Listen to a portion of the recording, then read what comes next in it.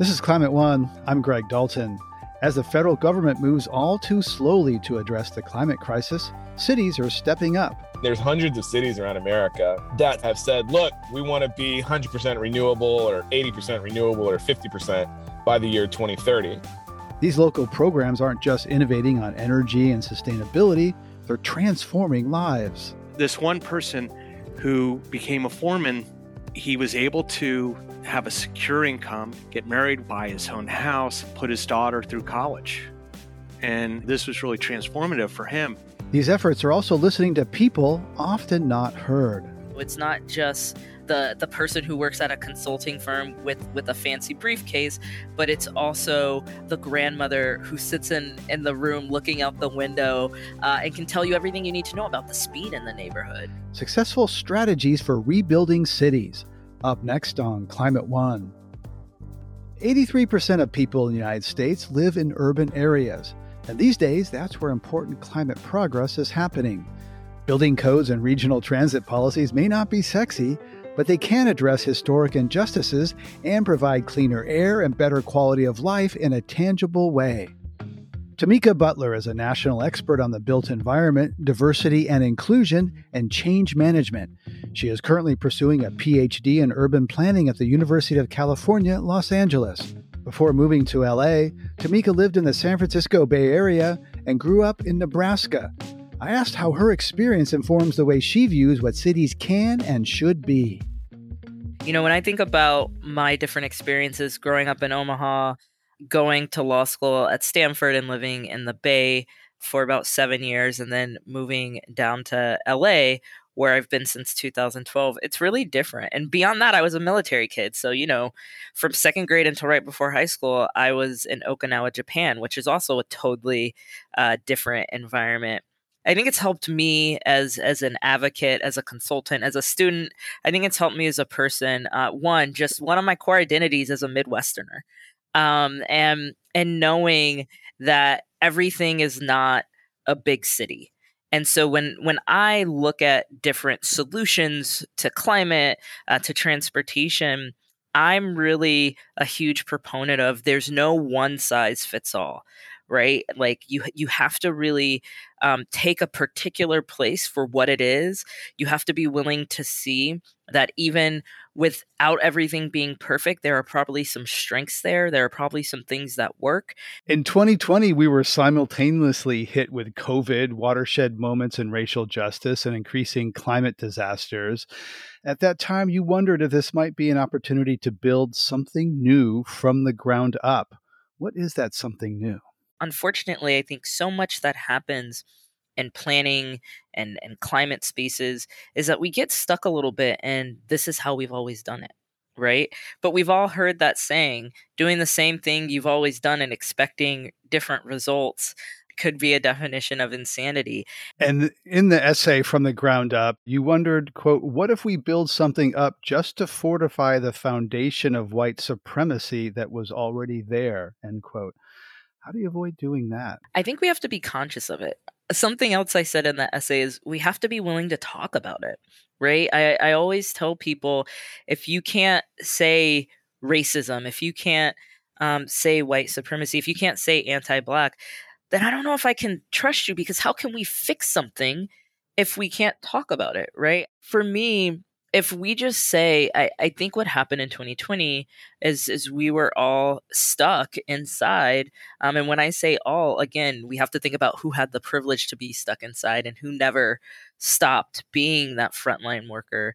But I think as more people were stuck inside, and they couldn't turn away from racism. They couldn't turn away from the climate disasters. They couldn't turn away from these things. More people felt engaged and energized to say, I want to do something. And there's a gap there between wanting to do something and actually doing it. And sometimes just wanting to do something and articulating that you want to do something, but then rolling up your sleeves to, again, do it the way you've always done it, Well, you might feel like you're building something new because you have a new energy. You have a new interest and goal. And I believe that is genuine for many people.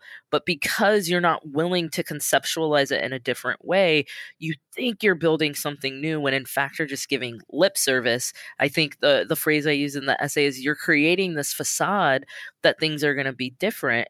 But in fact, we can't just build without acknowledging and speaking about the ills of the past and what was there in the past, because if we can't speak about it, we can't fix it. I have learned a lot about my own privilege, white privilege, and certainly about systemic racism in this country and how it is everywhere and everything since that spring of reckoning in 2020. And yet I think I've opened up and learned some things. But I read your Twitter feed and I think, oh no, I haven't done nearly enough. I haven't changed. Maybe I'm just making myself feel good. So how do you see progress and change in the situations you're in urban planning? Are cities being changed in any new way, or is it just still at that talk level? I think that there is change. I'm an optimistic person. And so, I have to believe in some change. If I didn't believe in change, then I would feel like all the work I was doing, I was just a hamster running on a wheel. So I do think there has been some change. I do think, there are folks like you, Greg, who are like, wow, I've really looked internal and I've started asking myself questions I didn't ask before. I stopped turning away, right?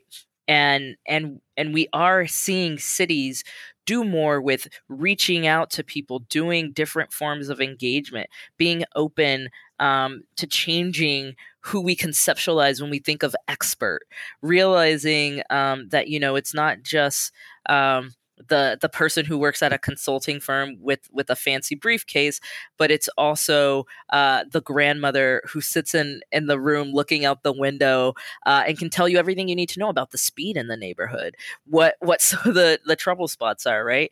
So I think there have been changes, and we are, I think, headed in the right direction. I think what's tough is someone who, does live in this country as someone who's Black and queer, that we have a tragedy in Buffalo simply because people are trying to live their lives and they happen to be Black. It was followed by a tragedy in Orange County where people were targeted for being Taiwanese. And I think that's something, we've seen a lot of during these last few years, the rise and hate. And so I don't want to let those instances steal my joy or my hope or hide the fact that I think there are a lot of people who have had an experience of feeling like things have to be different and I have to be a part of that change. But I would also be naive to not acknowledge that there's still a lot of work to do, and it's still really difficult to be Black in this country and in the planning space. You were, for a time, the executive director of the Los Angeles County Bicycle Coalition. Cycling is a sport, an activity that is often has a certain image. I'm a cyclist, and there's sort of that skinny white male with scrawny arms and big legs, and there's there's inclusion in bicycling, like a lot of things, has been a real challenge. Other than the bike path along the Venice and Santa Monica beaches, most people don't think about bikes in LA and happily coexisting. When you can't build a bike-friendly city from the ground up, what do you do? How do you get bikes into a car-centric culture like Los Angeles? Right. And I think this is something we have to think about a lot with a lot of our environmental and transportation interventions. And in an ideal world, it would be great if we had a blank slate and we could just build things from the ground up. But the reality is we have the world we have, and in some places we have the cities and the infrastructure we have. And so we are looking at more of a retrofitting process. I always say in those spaces, there are some new projects. So, when in the city of Oakland, the Oakland Department of Transportation, led by Ryan Russo, right? He did a project around potholes, and he was filling potholes, right? He wasn't building something new. He was focusing on something existing, but he prioritized low-income communities of color. It was equity-led pothole filling. It was saying, what are the communities that haven't gotten the investment for a long time? And so again, I think even when we're building upon existing structures, how do we center equity? How do we think about who's historically gotten the least? Can they get the most? Can they get it first?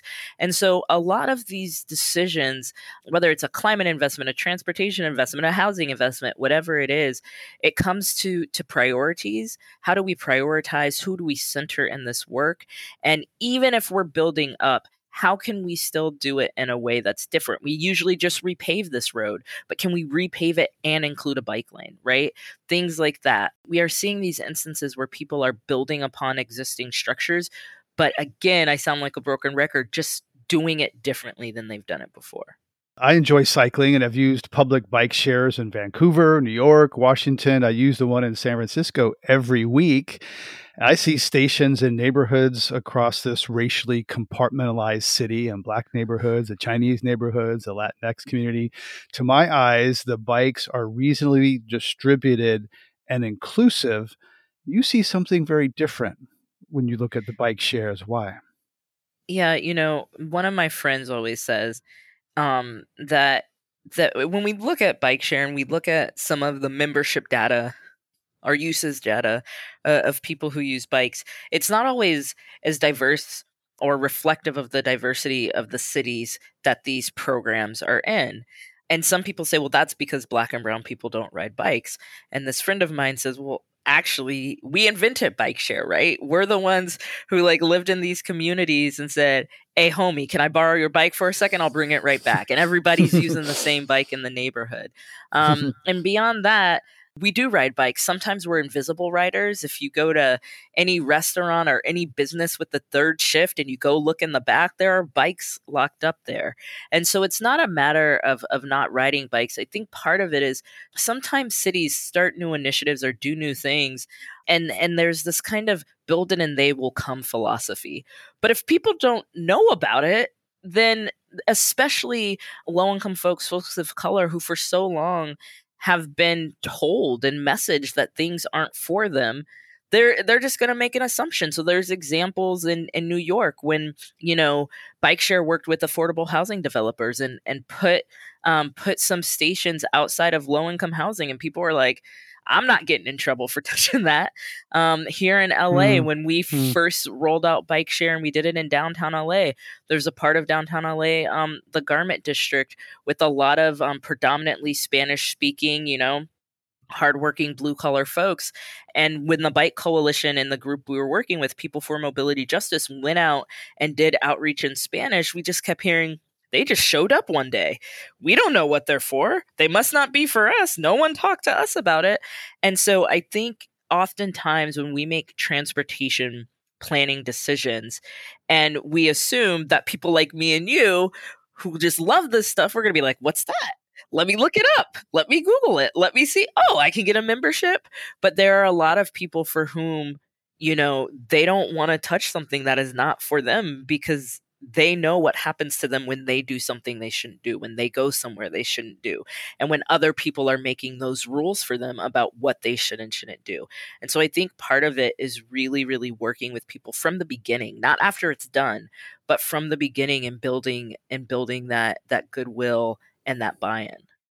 You were trained as a civil rights lawyer before taking the job at the Los Angeles Bike Coalition, and you worried that it wouldn't fit your mission because as bike lanes are often the first sign of gentrification. So what changed your mind? I think what that actually means is often Black and brown and low-income communities, they have lacked investment for a long time. And so all of a sudden, they come outside one day and there's a bike lane. And they're like, wait a minute, we've been riding bikes, right? But this was never an issue. We've always been riding bikes, but no one ever cared enough about our safety or our facilities and infrastructure to build it. So who is this for, right? We've always had transit, but it never comes on time. We don't have adequate shade shelters. We don't have streetlights that work, but all of a sudden, some white folks are moving in and things are getting spruced up. And now this transit line that used to be predominantly of color is now there's more white folks here, and they're determining what feels safe and unsafe to them. And those of us who have been using this transit for a long time are now being policed in a different way because someone else has decided that we're no longer safe. And so I think it's not the bike lane in and of itself, but it's people saying, why have we been in this community for a long time? And some of these investments, whether it's a grocery store, a bike lane, fixing the streetlights, weren't there, but now they're there, and we're seeing demographics change. But, transportation and access to transportation is such a critical civil rights issue. It's always been part of the civil rights struggle since someone on the bus said, nah, not today, I'm not getting up. New York City has a plan called NYC 25 by 25, which proposes converting 25% of New York City's street space into pedestrian areas, bike lanes, green space, and bus lanes by 2025. How does that proposal strike you? It makes me really excited. After I left the Bike Coalition, the next organization I went to was a parks organization, the LA Neighborhood Land Trust, where we built parks and gardens in low-income communities. And the reality is we have a lot of open lots and open spaces in our urban landscape. But beyond that, in so many ways, streets are one of our biggest resources that we have left for open space. And so being able to reimagine that space is fantastic. But as I always say, it's not necessarily about the idea. I think most people who get into city planning and transportation or environmental work, I think we're good people. We want to help people. So it's never the intent of what we're doing. It's all in the details. It's how do we make it happen and who do we talk to? Are we planning with people or are we planning for people? And I think too often we like to say, well, we're the experts. We'll come up with the perfect plan. But in reality, part of equity is allowing people to self-determine what works best for them. And so we have to start figuring out ways to plan with people as we work towards these lofty goals. Well, thank you so much, Tamika Butler, for sharing your insights on what's possible and from the ground up. Thanks for coming on Climate One. Thanks for having me, Greg. I really appreciate it. You're listening to a Climate One conversation about the different ways cities are addressing the climate crisis.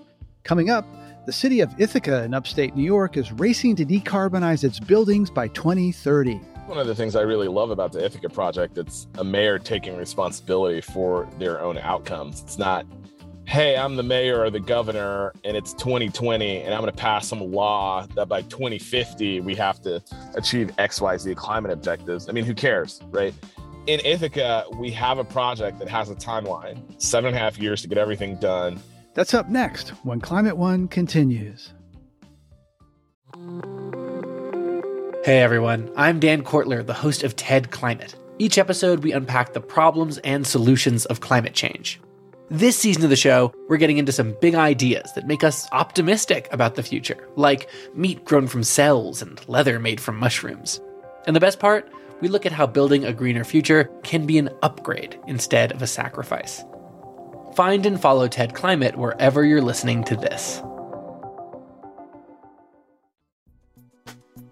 In 2021, the city of Ithaca, New York, voted to electrify and decarbonize its buildings by 2030. It became the first city in the country to apply such regulation to existing buildings, not just new ones. The city says this program will cut CO2 emissions by 40%. The process will include installing solar panels and replacing gas stovetops and other fossil fuel appliances with electric ones. In order to achieve this aggressive goal, Ithaca has partnered with BlockPower, a climate tech startup based in Brooklyn. I asked Donnell Baird, founder of BlockPower, what has happened since the plan was announced last November. A lot has happened that's been really exciting. First of all, we've gotten emails from as far away as Australia, Europe, with other cities around the world who want to follow Ithaca's lead. And they want to know, how did Ithaca pull this off? How did they defeat the real estate industry in their town? How did they update the code? What were the particulars of how Ithaca figured out the engineering, finance, project management, and really procurement processes, right? I mean, there's hundreds of cities around America that, similar to Ithaca, have said, look, we want to be 100% renewable or 80% renewable or 50% by the year 2030. And they've passed those laws, but they haven't really figured out how to implement those laws, and Ithaca has. And so there's lots and lots of cities from around the country and around the world who've been reaching out to the mayor's office and the sustainability chief in Ithaca, Luis Aguirre Torres, who's a genius. And he's been giving them lots of advice. And so part of what we've been doing is evangelizing the story of how Luis and Mayor Svante Myrick were able to pull this off. Right. So they haven't pulled it off yet. It's one thing to have an announcement. And as you know better than I, there's like every building, there's lots of variation in buildings and the kind of equipment and floor plan when they were built. Ithaca has a lot of old buildings. There's 2 phases, I understand. Phase 1 is 1,000 residential and 600 non-residential units. So how's it going to happen? There's lots of different boilers and water heaters and heating systems in these old buildings. They're expensive.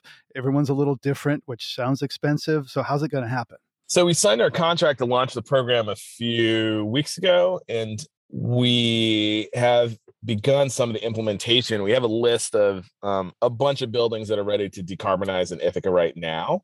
There are some community centers. There are a bunch of single family homes. 1 or 2 people on the city council are, eating their own dog food, but they're going to comply with their own law first, which I think is appropriate. And more broadly, we've done a couple city scale engineering assessments. We built a drone-based map of heating loss and thermal loads across several thousand buildings in Ithaca. So one cold, wintry day when it was like way below freezing, we flew a drone across the city to map the rate at which buildings were losing heat, and we outfitted the drone with thermal imagery. And so we could get a sense of which buildings were particularly energy inefficient based on how they were performing on a super cold day. So we did that. We've also built a digital map or digital twin of all of the buildings in the city of Ithaca so that we can run simulations on what kind of equipment makes sense per building based on the building's age, size, use case, permitting histories. We now have a database and a map of all the buildings in Ithaca that allow us to make predictive engineering recommendations as to what kind of sustainability retrofits will make sense on a building by building basis. And that fundamentally is, when you get into the implementation of how we're going to implement this Ithaca project, it's the use of statistics and predictive modeling and thermodynamic building science combined with project finance underwriting that's going to allow us to finance a portfolio of buildings across Ithaca.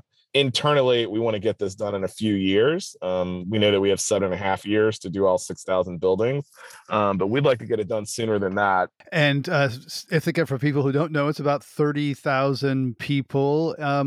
Lots of goals being announced in corporate America and sometimes in government. What happens if Ithaca fails to meet these goals? Will the mayor still be around? Who's accountable? Because so many times we see climate goals announced by people who won't really be around in office when that deadline comes to pass.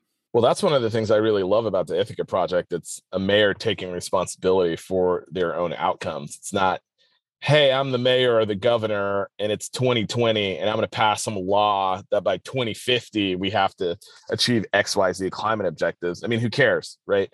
In Ithaca, we have a project that has a timeline, 7.5 years to get everything done. We have a 3 to 4 year timeline by contract by which we're supposed to deliver a set of outcomes, certainly the first 1,000 buildings, if not more. And if we don't deliver, the mayor's up for re-election and voters can punish her for not delivering on that goal. And so I love that Ithaca and the mayors of other several cities around America are taking direct hands-on, 100% grown-up responsibility for implementing decarbonization in their city. When solar panels and electric vehicles first came out, basically there was a choice was to buy. Financing was limited, not available. Then over time that matured, and now people can reduce the upfront cost of rooftop solar through various financing options. Sounds like you're trying to do something similar to reduce the upfront cost of heat pumps and other equipment for buildings. So explain how that's working in this case with multi-tenant buildings, for example. Yeah, I mean, fundamentally, we've worked with Goldman Sachs for several years to invent a new financial product that does for heat pumps and building decarbonization technologies the same thing that mortgages do for homes or that solar finance is done for solar panels, which is amortize and stretch out the costs of these assets over time. Most Americans don't have $100,000 lying around to buy a new house, all cash, or $25,000 laying around to pay for solar panels or heat pumps. And so you take out a loan, you engage with financial markets and use a financial product to help you acquire that asset and repay a lender over time. And so that's what we've done in this case for heat pumps, whether it's single family homes, apartment buildings, churches, synagogues, mosques, schools, whatever kind of building you have. We've developed a new financial product that allows us to lower the upfront cost to zero so that all Americans can have access to affordable electric buildings. In Ithaca, your project is going to focus on buildings located in low-income and historically marginalized communities. So how's that going to work if they are going into low-income areas with kind of expensive, kind of single-use, custom projects? How's that going to work financially? We're going to finance the low-income buildings the same way we've financed middle-class buildings and upper middle-class buildings. We're going to underwrite the energy savings, do a pro forma financial analysis of every building, and organize projects that are affordable for those low-income building owners. Our business at Block Power is figuring out how to introduce clean energy to all Americans and making it accessible for all Americans. We spent a lot of time figuring out how to do that. And that's exactly what we intend to do. So we're excited that 20% of Ithaca is low income. We're confident that we're going to be able to partner with those low income building owners in the same way that we partner with more affluent building owners. And so looking forward to demonstrating all of that. In March, the Biden administration announced new plans to spend about $3 billion to upgrade thousands of homes in low-income areas. That was not one of the more successful parts of the Obama stimulus plan back in 2009. How do you think that's going to play out? Will it be successful, and what will it learn from last time? Yeah, I think there's two things that have really changed. One is the Obama administration made a mistake, and I know some of the people who made this decision, and God bless them. I don't know if it was an avoidable well, some of us were telling them not to do it at the time. Not me, but some of the people I worked with were adamant that they were screwing up, which was they took the $6.6 billion of low-income weatherization money and distributed it to all these local nonprofits who didn't necessarily have CFOs, weren't used to having 10 times the budget that they normally had. They were ordered to hire a bunch of workers quickly. They had to figure out how to train them, how to supervise them, how to buy more material. And there wasn't necessarily the back office support to help those nonprofits scale up. So that was one challenge. The second is, in 2009, most people didn't have iPhones. Most people didn't have mobile computing, cloud computing. There was no Alexa. The computational capacity that the average American has at their fingertips, in their home, in their speaker, all of that can be applied to building science. And that is what the philanthropic grant from the Bezos Earth Fund allows us to do. It is taking cutting edge computational technologies from Amazon Web Services and Apple has, there's a LiDAR in the iPhone where you can walk around the building and do a LiDAR map of your entire building. And so it's just going to dramatically change the way that we can do analysis and design and installation of green buildings technologies. And if the Biden-Harris administration is smart, which I think they are, they're going to use all of these technologies to ensure that their program builds upon lessons learned from the Obama era and runs a really successful low-income green buildings program at scale that is successful and can produce case studies to allow lots and lots of other low-income buildings across America and across the world to go green. And that's exactly what we're all hoping is going to happen.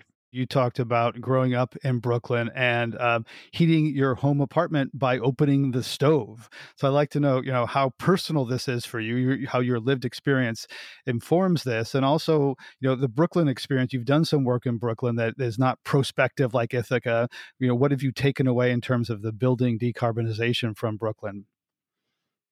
Yeah, it's been really interesting. We had some time when we were in Switzerland to talk with one of our biggest partners in Brooklyn, Jeff Dunstan. and to talk with Luis, who joined us in Davos, and as we were like plotting and strategizing of how to take the message of Ithaca to the world, part of it is that you can use digital modeling and the digitization of green buildings design into software. That is what we tested out in Brooklyn back in 2016 and 2017, and it worked.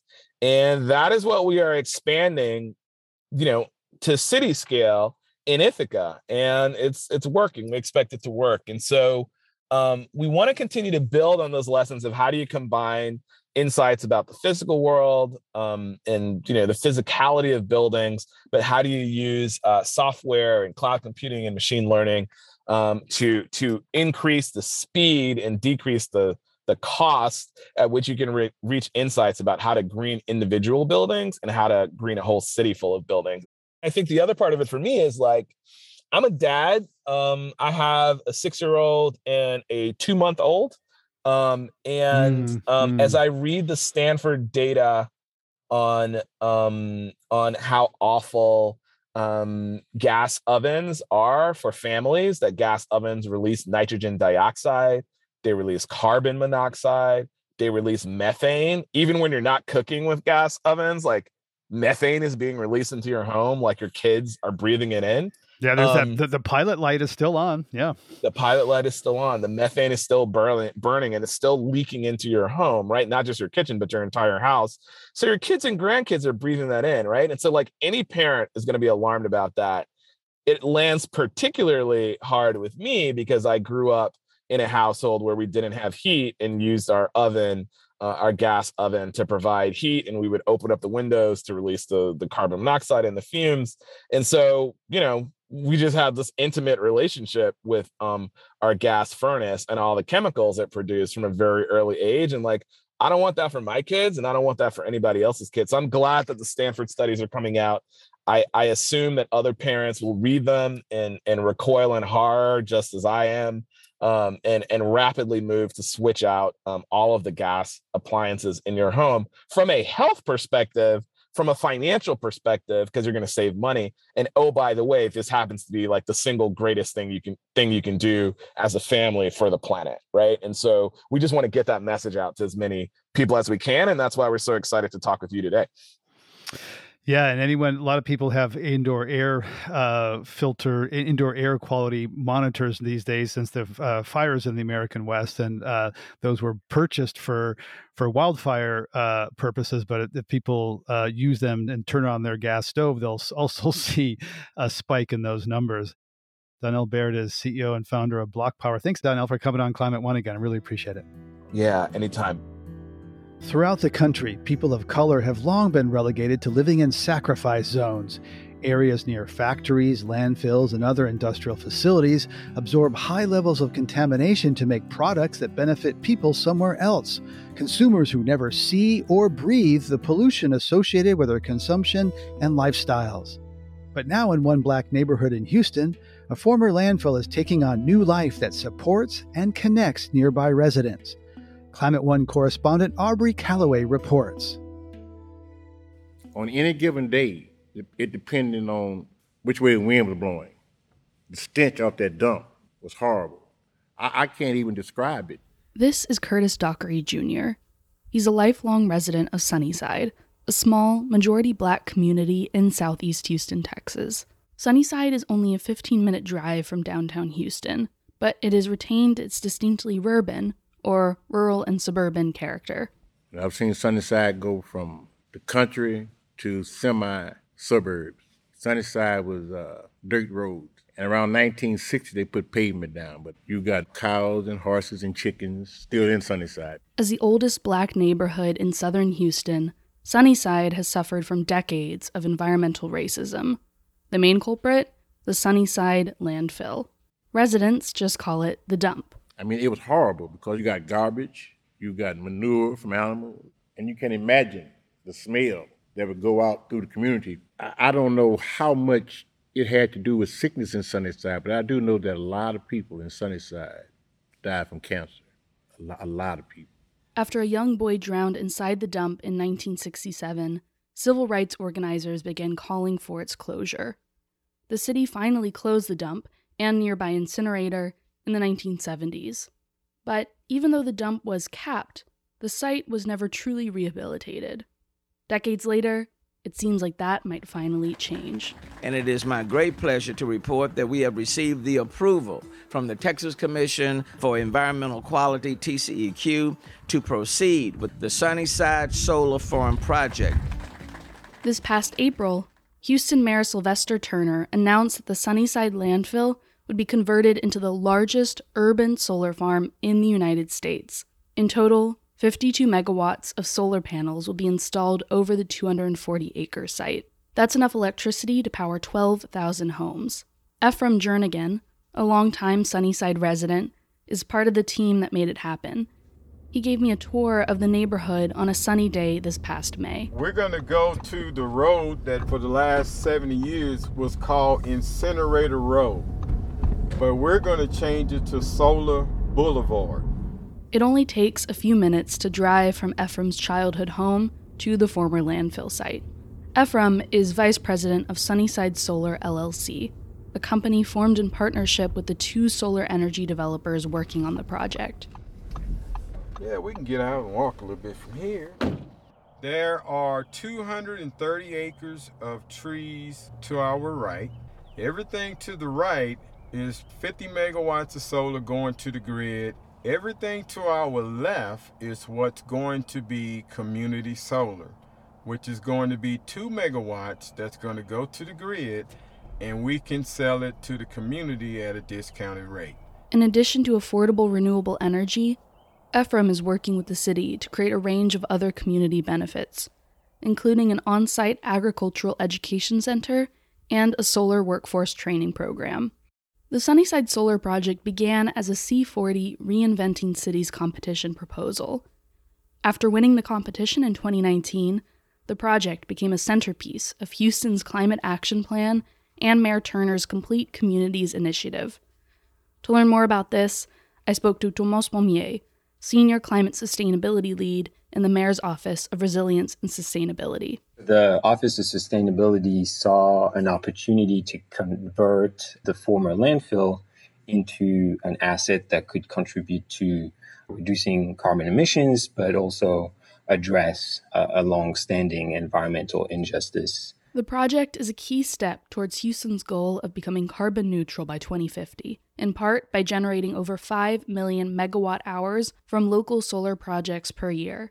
Yet, despite international praise for the project and official rhetoric around environmental justice, some community members like Curtis Dockery feel left out of the conversation. It seemed like that solar farm project was developed downtown and without the knowledge of the community. And we still don't know a whole lot about it. While Thomas Pommier notes that the city does not manage direct communication with Sunnyside residents, he says he expects to see continued support both within the community and from other cities. We were recently at a meeting of climate mayors that have led the way in U.S. cities for climate action and upholding the Paris Agreement. And the mayors were talking about how they do steal ideas from each other and that it's a good thing because when a good thing is done somewhere, it should be replicated elsewhere if it can have similar benefits for other communities. For Climate One, I'm Aubrey Calloway. You're listening to a conversation about how cities are innovating in the face of the climate crisis. This is Climate One. Coming up, how one city is demonstrating the financial case for deconstructing and reusing building materials from vacant buildings. In thinking about how we assemble, in a sense, the financial deal for this, you have the two historic ways that we think about this is you have profit, you have revenue, and then you have avoided costs. And when we put avoided costs into this financial calculus, building deconstruction is way ahead. That's up next when Climate One continues. When buildings are abandoned or condemned, they often get demolished and dumped into landfill. But now, the U.S. Forest Service has partnered with the city of Baltimore to hire former inmates to salvage wood from vacant buildings and make it into furniture or other products. Research scientist and team leader for the USDA Forest Service, Morgan Grove, describes the Urban Wood Project as creating wealth from waste. More wood goes from urban areas into landfills than is actually harvested from the U.S. national forests. And so one of the key things is for us to figure out ways to use that wood where it historically would be treated as a waste and to create wealth. And that wealth is in many forms, one of which is in the use of the wood and repurposing it for flooring, for the wood chips, the mulch, the compost, for the lesser value materials, but also for making furniture. But the creating the wealth goes beyond that. It goes to how we create jobs. Particularly, we're focused on creating jobs for people who have barriers to employment. And in doing so, we're creating opportunities for them to earn a living and then become productive in society, being able to own a house, as well as at the same time reducing the costs of welfare that we have in order to support them when they're not able to work. That's quite a interesting equation there, that, to not dispose of wood and not to dispose of people and lives. I got to admit that when I hear that the U.S. Forest Service is involved in something as urban as this, it's a surprise to me. I'm used to seeing, U.S. Forest Service out in, the rural West, et cetera. What's the role of the Forest Service, in this urban situation? Well, the definition of the chief of the Forest Service is the chief or the sort of caretaker of all forests. In a way, when we're taking care of wood that's coming out of deconstructed homes, we're reaching back 100 years, in a sense. And a lot of the wood that has appeared in those homes that are now being deconstructed, that have reached the end of their life cycle, are in cities when they had major building booms in between 1900 and 1930. And that's when a lot of wood, old growth forests were cut down in order to build homes in urban areas. And that wood, when it was cut down, was usually somewhere between 300 to 400 years old. It will never exist again in the history or future of the earth. And it is really beautiful, beautiful wood. So in a way, we're reaching back. And one of the goals, you've talked about creating furniture with some of this supply from reused wood, and I understand how that will, harvesting wood from buildings means some tree somewhere is not getting cut down to supply that wood. And one of the goals for the project is to create an urban wood economy. So help us understand a little more, other than furniture, what does this urban wood economy look like? So that urban wood economy has many different forms. And one can think of what's the most valuable use of the wood. And that could be wood that's going into furniture for making chairs, making tables, making bases to lamps and things like that, to then making flooring and making interior siding for walls and so on. So you have those kinds of interior applications. Then we can use the wood also for traditional means by which to create compost and mulch and those kinds of applications. And then we have some new opportunities. One form is what's called thermally modified wood, where we take wood that historically has not been very useful because of the way the grain turns or the way the wood decomposes. And with thermally modified wood, we basically bake it and we take all of the moisture out of the wood. And so we're creating carbon fiber. And it doesn't decompose at all. And then the other opportunity that we have is something called biochar. And biochar is basically, in a way, making charcoal. And it is really effective for improving water quality, improving as water filters through soils. It's important for creating and improving soil in urban areas. And it's also a way to put carbon back into the system and retain carbon rather than us losing carbon into the atmosphere. But what's the economic case for using wood in those buildings? On the number side, the city estimates that they have in public ownership about 17,000 vacant homes. When you add the privately component of the vacant homes, we think we're around maybe 40 or 41,000. The cost of demolition is somewhere around $9,500. The cost for deconstruction is about $11,000. And it takes about 2 people to demolish a building. It takes 6 people to deconstruct a building. And deconstruction, we reuse 96% of the material of the wood and the brick. And the stuff that we are unable to use is because it has lead paint in it or it has asbestos in it. And so those are some of your first numbers. Then the cost of incarceration in the state of Maryland is $37,500. The rate of recidivism in the city of Baltimore is about 48%. So you're hiring 3 more people, you're employing 3 more people to do things, and you're keeping people out of prison. The rate of recidivism in the building deconstruction program is somewhere around 0.2%. Then we're also able to sell all that wood and all that brick that's causing, a revenue benefit that then has us, if you start to add all those things together, then we're way below what that cost of demolition was. And so in thinking about how we assemble, in a sense, the financial deal for this, you have the 2 historic ways that we think about this is you have profit, you just make money. You have revenue, which is, things that come from taxes and, fees and everything. And then you have avoided costs. And when we put avoided costs into this financial calculus, building deconstruction is way ahead.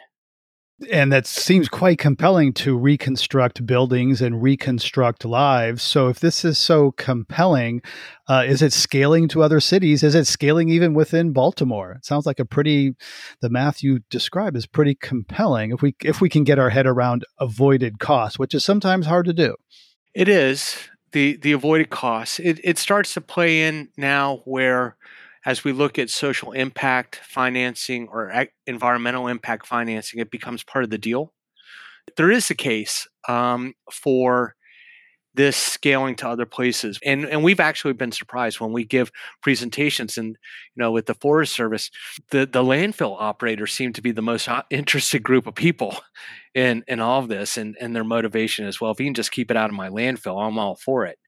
You also have police departments who are also very interested in this because they're sitting there going, if you can create jobs and you can reduce the rate of crime associated with people who are those returning citizens, they see that benefit as well.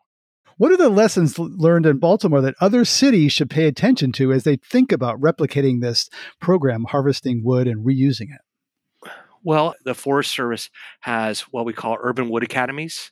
And we have people coming, and usually it's 3 people from a city so that they all are gaining knowledge, and it's really fun. You see them talking to each other about how they could do this in Philadelphia or how they could do this in Sacramento and train them. But it's a peer-to-peer learning. So these different cities are talking to each other and what's going to work, what isn't going to work, because we need to develop the materials, meaning like training materials, but we also need to build this social network of peers that we can help to transform individual cities, but also on a national level. One of the most compelling parts of this story, one that really drew us to it, is these formerly incarcerated people, this reconstructing lives and keeping people, reducing recidivism. Do you know how many people have gone through this program? How many people, the scale of that? And number 2, can you give us an example, a personal story of someone from the program? Sure. Well, in the case of the building deconstruction that was going on in Baltimore, there were about 200 people who went through the program. And you have people who, there are 2 people who I became friends with, frankly friends with. And, I would show up on the deconstruction site and they'd fuss at me if I didn't bring coffee. Is that, one individual who admits that he was involved with a robbery that also resulted in the baker being murdered. and he went to jail for that. He came out. He got involved in the building deconstruction activities. He became a foreman for the site. He became extremely knowledgeable, not only about deconstruction, but also how to work in these neighborhoods.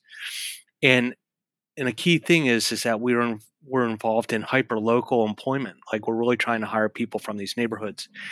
And so this one person who became a foreman, he was able to have a secure income. And in Baltimore, we know that once you're able to, a person has an income over $25,000, that's sort of the inflection point for where they're going to have stability in their life. And he had more than $25,000. He was able to get married with his girlfriend. He was able to buy his own house. He was able to be able to put his daughter through college. And, this was really transformative for him. Another woman who worked on it, and she had been in and out of jail, and she had a long history of drug abuse. She was grandmother, and she was a foreman on the whole brick processing side of things. And she ran the show.